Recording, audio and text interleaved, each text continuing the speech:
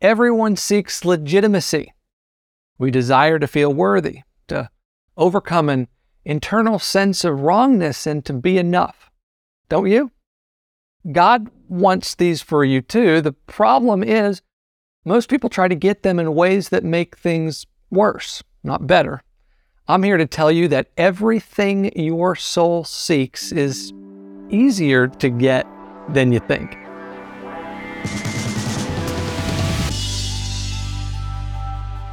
This is the Shut Up Devil Show, and I am Kyle Winkler, author of the book Shut Up Devil, creator of the Shut Up Devil app. I'm all about shutting down the lies and the struggles that keep you from thriving in God's design for your life. I'm here to do it every single week with a live online audience. I'd love for you to join us all live sometime Thursdays at 8 p.m. Central at kylewinkler.org/live. And by the way, don't forget, wherever you're watching or listening, tap that subscribe or follow button so that you never miss a show. One morning, around 6 a.m., a message popped up on my phone. It said, "Kyle, I need help." It was a message from someone who knows me well enough to know that I'd be wide awake by then, but also someone who knows to try me with a text before a call. That's a good friend there. I quickly replied, "What's up?" And then I waited. And I watched that little typing indicator appear and disappear on and off for like a minute or so. So I could tell that he was trying to figure out how to say something. And then it came through. He said, "I was updating my LinkedIn profile last night, but just stared at my computer for hours." I was relieved that it wasn't quite the emergency that I thought it was, but I still thought it warranted a call.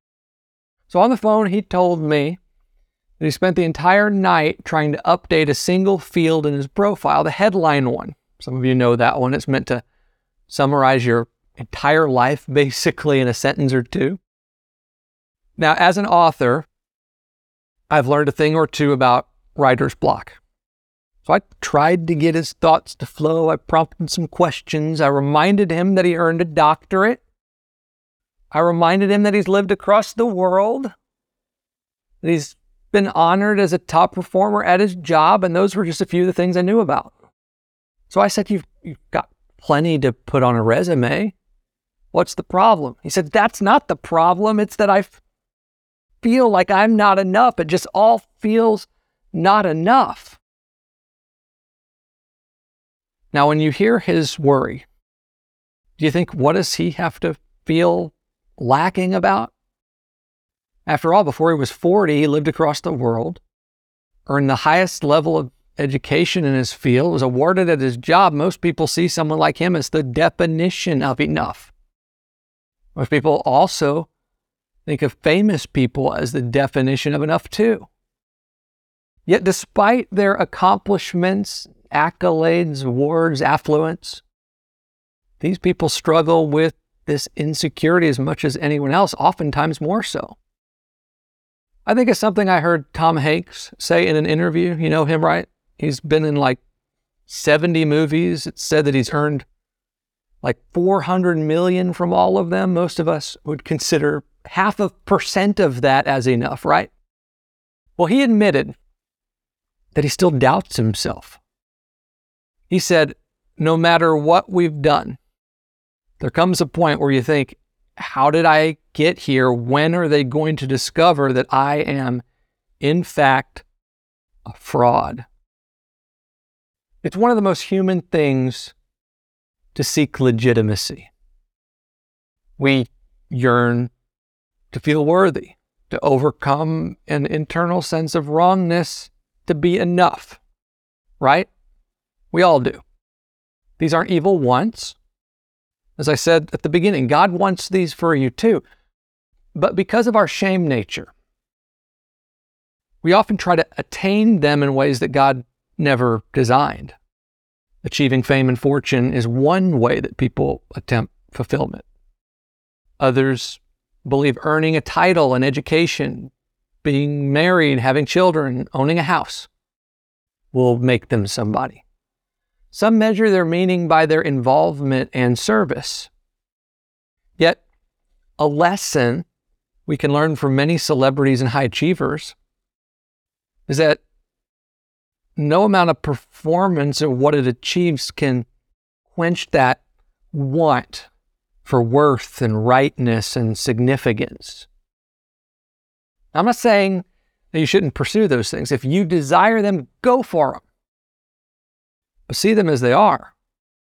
Fruit from you, not the root of you. They don't make you. They don't measure anything about you. They don't make God any more pleased with you than He already is either. Many throughout history have learned this lesson the hard way, me included. I spent my time, talent, treasure, stressing out, nearly burning out, trying to prove what Jesus already proved. Just this week on the Shut Up Devil Show podcast, I shared my story from potty training until today. I called it Losing My Religion. I talked about a moment at 17 years old when I was asked to stand up in the middle of a church of like a couple hundred people or so because the guest speaker had a word from God for me. And I stood up and I was shaking in my boots. I'd just been born again for like a year at that time. I didn't know what was going to happen. This was all new to me. I was afraid that He was going to expose my every sin in front of everybody. Didn't want that to happen. Now, thankfully, He didn't do that. Nobody who really hears from God would do that because God doesn't do that. The man affirmed something in me. It was a call to ministry that I started to sense just months before. And he rattled off some Bible verses, and he ended up saying, this was like his concluding sentence, "You're the church yacker." Now, if you know much of my story, which I share in all my books, pretty open about it, I was not a yacker back then. I was shy, insecure, and outcast. Nobody would have called me a yacker. But this guy did. And he claimed that God did. And I decided to believe it.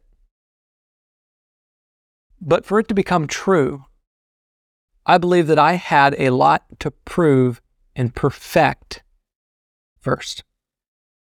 And that was the start of the next decade of my life that almost burned me out. At the time, nobody explicitly told me that I had to prove myself. Not my pastor, not my youth pastors. I think I got it from a mixture of influences, culture, definitely. I mean, do to get is the philosophy of the world, right? The world spins on that, literally. My childhood religious tradition played a part too. It was ingrained into me from birth that God is pleased when you meet obligations and discipline yourself. And some of you know, that kind of programming can take many years to unravel completely, if not a lifetime. And add to that a deeply seated rejection complex that convinced me that acceptance comes from accomplishment.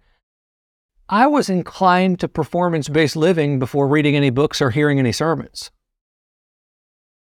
Kind of born into it, right? But then I did read books. And I heard many more sermons, and many which did kind of reinforce this idea in me. And I talk a lot about the ups and downs of this, and I definitely have over the last couple of months of messages. Some days I felt good. Most days I felt like a total fraud. And I didn't know it back then, but that's the end result of anything that's performance-based. There's no other possible outcome. Flesh is designed to fail. And relying on it is designed to bring you to your breaking point. You might remember my message, Why Diets Fail. That's in the podcast as well. Talks about how that works. How relying on flesh is designed to bring you to your breaking point. Now, how long it takes for someone to get there to their breaking point, that varies, of course. I've found that the timing comes down to how long it takes for somebody to feel that they've exhausted all their options and to get real that those options didn't work. For me, it was about a decade after I was saved.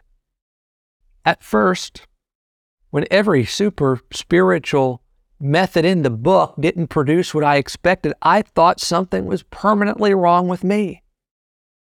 I feared that I was unworthy of being a child of God, much less of this calling. I almost gave up on it. Almost. During one of the lowest, if not the lowest point of my faith journey, a time when I was feeling exceptionally worthless and was just days away from quitting, I happened to read a book that highlighted John the Baptist's proclamation, declaration, what he said at Jesus' baptism. If you've been with me recently, you probably can quote this with me. John 1:29. Say it with me. Behold, the Lamb of God who takes away the sin of the world. Now, this wasn't a new verse to me. I was almost finished with seminary by that point. But the circumstances of the moment made me see it like I never had before. It brought me face to face with the cross. Now, what all happened is another story entirely. I detail it in my book, Silent Satan. But suffice it to say, in a matter of minutes, I beheld that there was so much more to what Jesus did at the cross than I ever knew. You see, as long as I can remember, I understood that Jesus died to forgive my sins. At 16 years old, I was reacquainted with that truth in a very personal way. Still, almost all I really knew about the cross is what it meant about my past. I never considered what it meant about my present or my future, aside from getting me into heaven. But this encounter set me on a course to see that Jesus accomplished everything that the human soul seeks. First, I was struck by the extent to which Jesus went for humanity. I always knew he suffered. There was a statue of him hanging on the cross at the front of my childhood church. I knew that. But in this encounter, I beheld the brutality of it. Then I beheld the unconditional love of it. It all made something that Jesus did from the cross so poignant to me. Look at Luke 23, verse 34. I want you to hear his words here. From the cross, he's speaking over the people who put him there.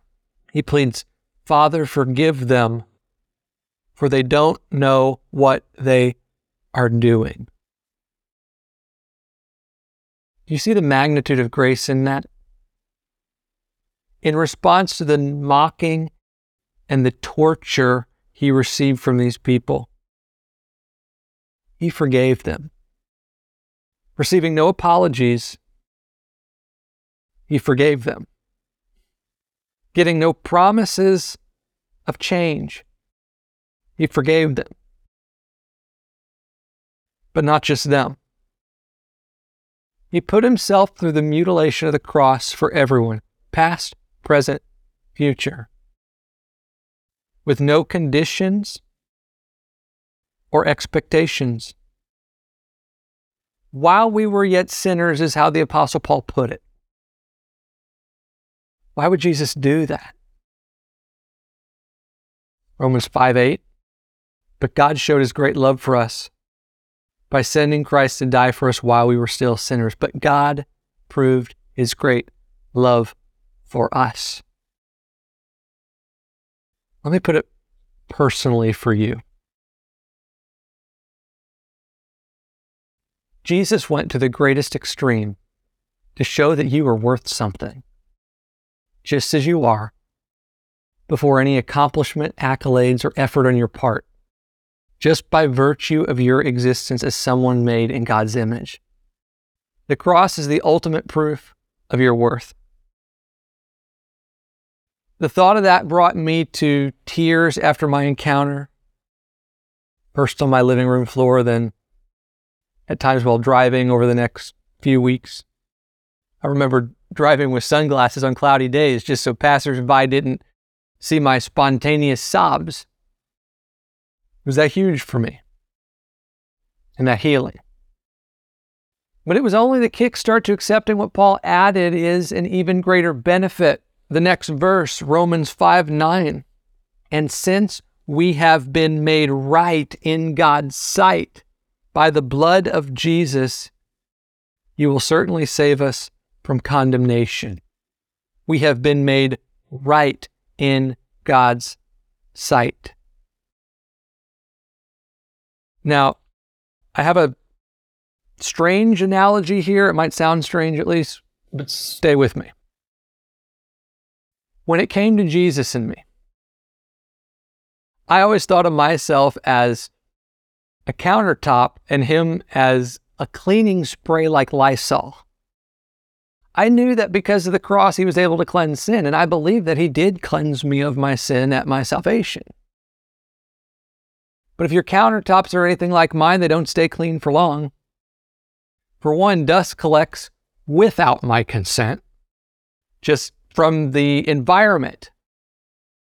But I inevitably splatter pancake batter, orange juice, and bacon grease when making breakfast, and dinner time is worse if I can be candid. Even if I were to attach a can of Lysol to my hip and spritz and scrub with every mess, it wouldn't be possible to keep them clean entirely. Spritzing and scrubbing after every mess is essentially how I use Jesus. When I failed, I begged, please come clean me again, Lord. The problem is, it didn't take long to feel dirty again. If not because of myself, then because of the environment. So rinse and repeat. And that regimen got exhausting. Mostly because it never satisfied that internal feeling of wrongness in me. In fact, sometimes it increased the feeling that I was a complete and utter fraud. But it's all I knew to do. Here's a review of like the last 2 months of messages in one simple sentence. Humans are incapable of perfection, and God knows it. Revelation right there, right? First, we are born with an inherited sin nature. Secondly, flesh fails. Thirdly, we live in a fallen world. So if you allow me to say it this way, we are darned if we do and darned if we don't. This is why God sent Jesus to do more than cleanse sin every time we ask, or some put it, to enable us to keep a short sin account.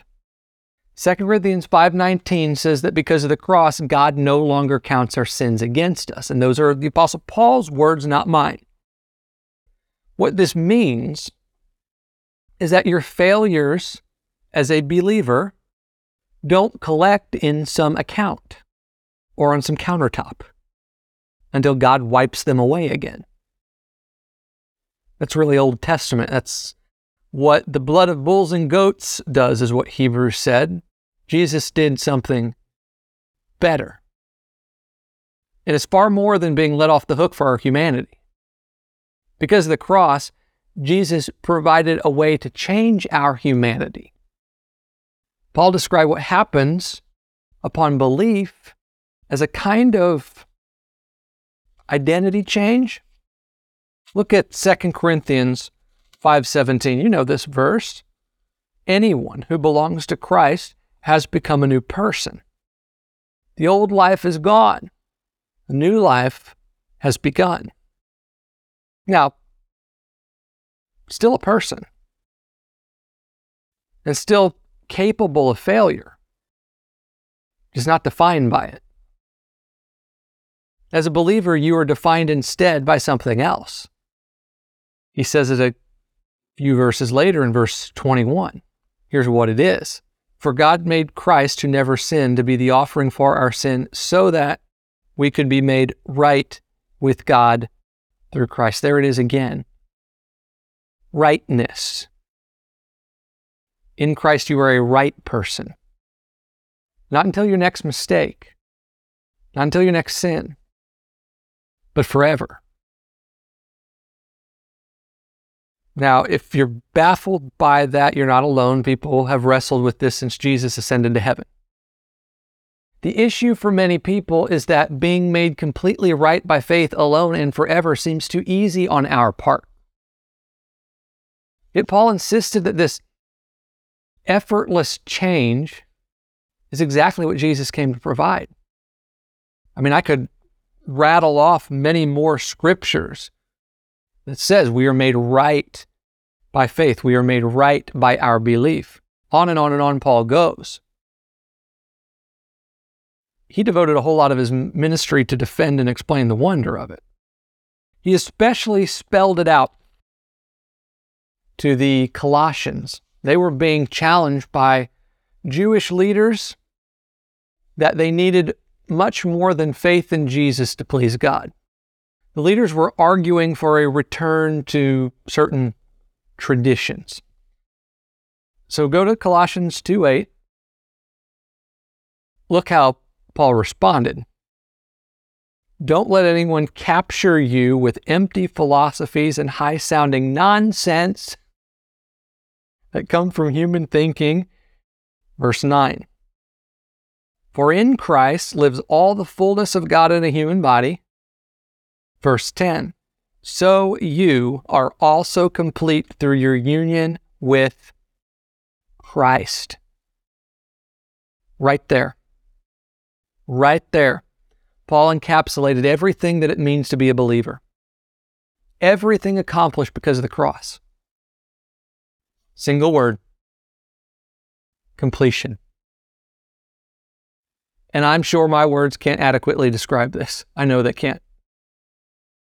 What I can say, though, to unpack completion in Christ, is that Jesus is everything that God wanted, everything that God required, everything that is right and pleasing to God. He is also all peace, all patience, all joy, all love, all good.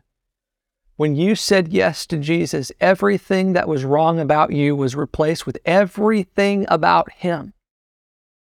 Through this union with Him, as Paul put it, you were instantly made new, made right, and made whole. As far as God is concerned, you lack nothing.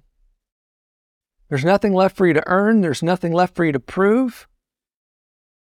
And it means something that was especially freeing for me to see in time. There's nothing left for you to fix. My encounter at the cross was profound. It's what ultimately opened my eyes to God's love and grace, like in a real way. And from that awakening, I continued to discover so much more over a period of years. My growth is evident in the messages I've taught. If you've been with me for a while, you probably can see it. Definitely, it's evident in the books I've written so far. Though I understood quickly that God loved me as I am, and I found my worth in the fact that I was made in His image, my understanding of being right and complete in Him took longer to develop. I still believe that there was so much about me that God needed to fix, especially if I was going to grow into this long-term promise that I'd been believing for since high school. One of them was my personality. I didn't think an introvert could be a yacker. Many of the other yackers, guest speakers who visited the churches I attended over the years came with stories of how they nearly led the entire airplane to the Lord on the way to the church. And to this day, when a stranger attempts to talk to me on a flight, I'm like, would you please shut up? Of course, I don't say that, but I think it. Now, I care about people, of course, and I love to speak to people in groups. The more the better. but I don't enjoy one-on-one interaction with people that I hardly know. And this also means that I usually don't feel all that comfortable praying for people on the spot, and I don't enjoy street evangelism. And for years, I considered all that a major flaw about me that needed to be fixed. I even sometimes wondered, can I even be a Christian and not like to do these things? And I tried to change it about me, but it never really did anything. Never really worked. Now, to be clear, I no longer believe that being an introvert is something to be fixed. I think it's one of many God-given traits with which He graces people for a purpose. On the way to me getting there, though, God used this so-called struggle to reveal to me what it means to be complete in Christ, yet also have a weakness in some area. It seems kind of contradictory, doesn't it? But it's not. I mean, we all can relate to having a weakness, right? Even our favorite Bible heroes can, like the Apostle Paul. While Paul developed his theology of what it means to be complete in Christ, as he was getting to the understanding of what he finally shared to the Colossians there, he came to terms with some things about himself that didn't change. In 2 Corinthians 12, he admits moments of weaknesses. He spoke of an obstacle that didn't go away regardless of how much he prayed. I doubt the devil gave him a pass on the insecurities and accusations that he incites in all of us at times. We don't know the extent that Paul grappled with this. We do know, however, that he didn't try to forever fix himself.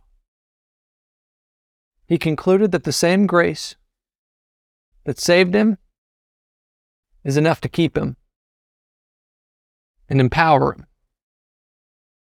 When it came to remaining lovable and qualified for God's promises and able to fulfill God's plans, in 2 Corinthians 12:9, God told him, here's what he relied on: my grace is all you need.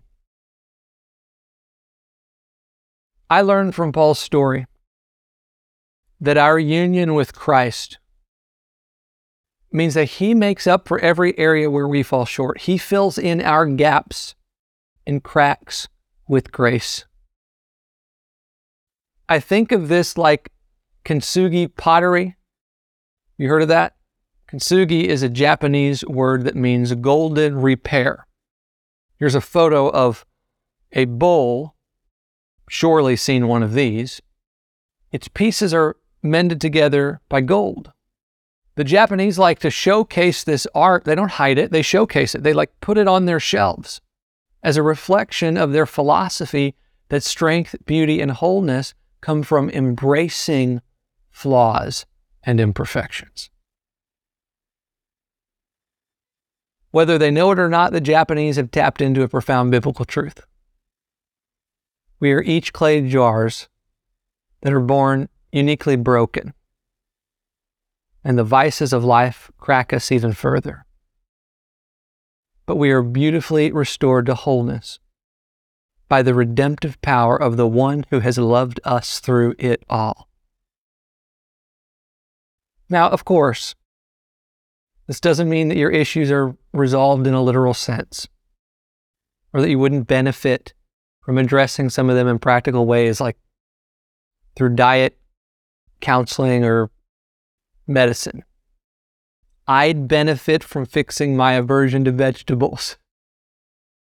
The thing is, you are not a person in need of fixing to God. You are someone already made whole by the gold of His grace. Please hear me. Jesus accomplished everything that means anything about you. He proved your worth. He made you right. He qualified you for all of God's promises In Him, you are enough. More than enough, really. So may the Holy Spirit in you help you live in the power of what it means to be enough to God. You know, I just shared about the encounter at the cross that changed everything for me. Like I said, it opened my eyes to see God's love and grace. It set me on a course to discover so much more about His love and grace in ways that literally changed everything for me. I mean, that's what the cross does. That's what God's love, His grace does. It changes everything for people who really get it. You can join me in this encounter. I take you through it in my first book, Silence Satan. There's a chapter in here called Behold the Lamb. I take you to see what I saw. And then for the rest of the book, I show you how to live in the victory of Jesus' finished work. This book here, Silence Satan, is available wherever books are sold.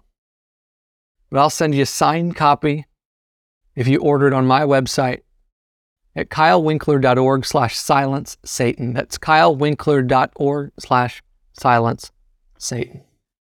Okay, that does it for the Shut Up Devil Show. Remember, God is good and He is for you, and we're here for you too. Every week on my website at kylewinkler.org, on our podcast, and wherever you get your social media. Don't forget, wherever you're watching or listening, tap that subscribe or follow button so that you never miss a show. See you next time.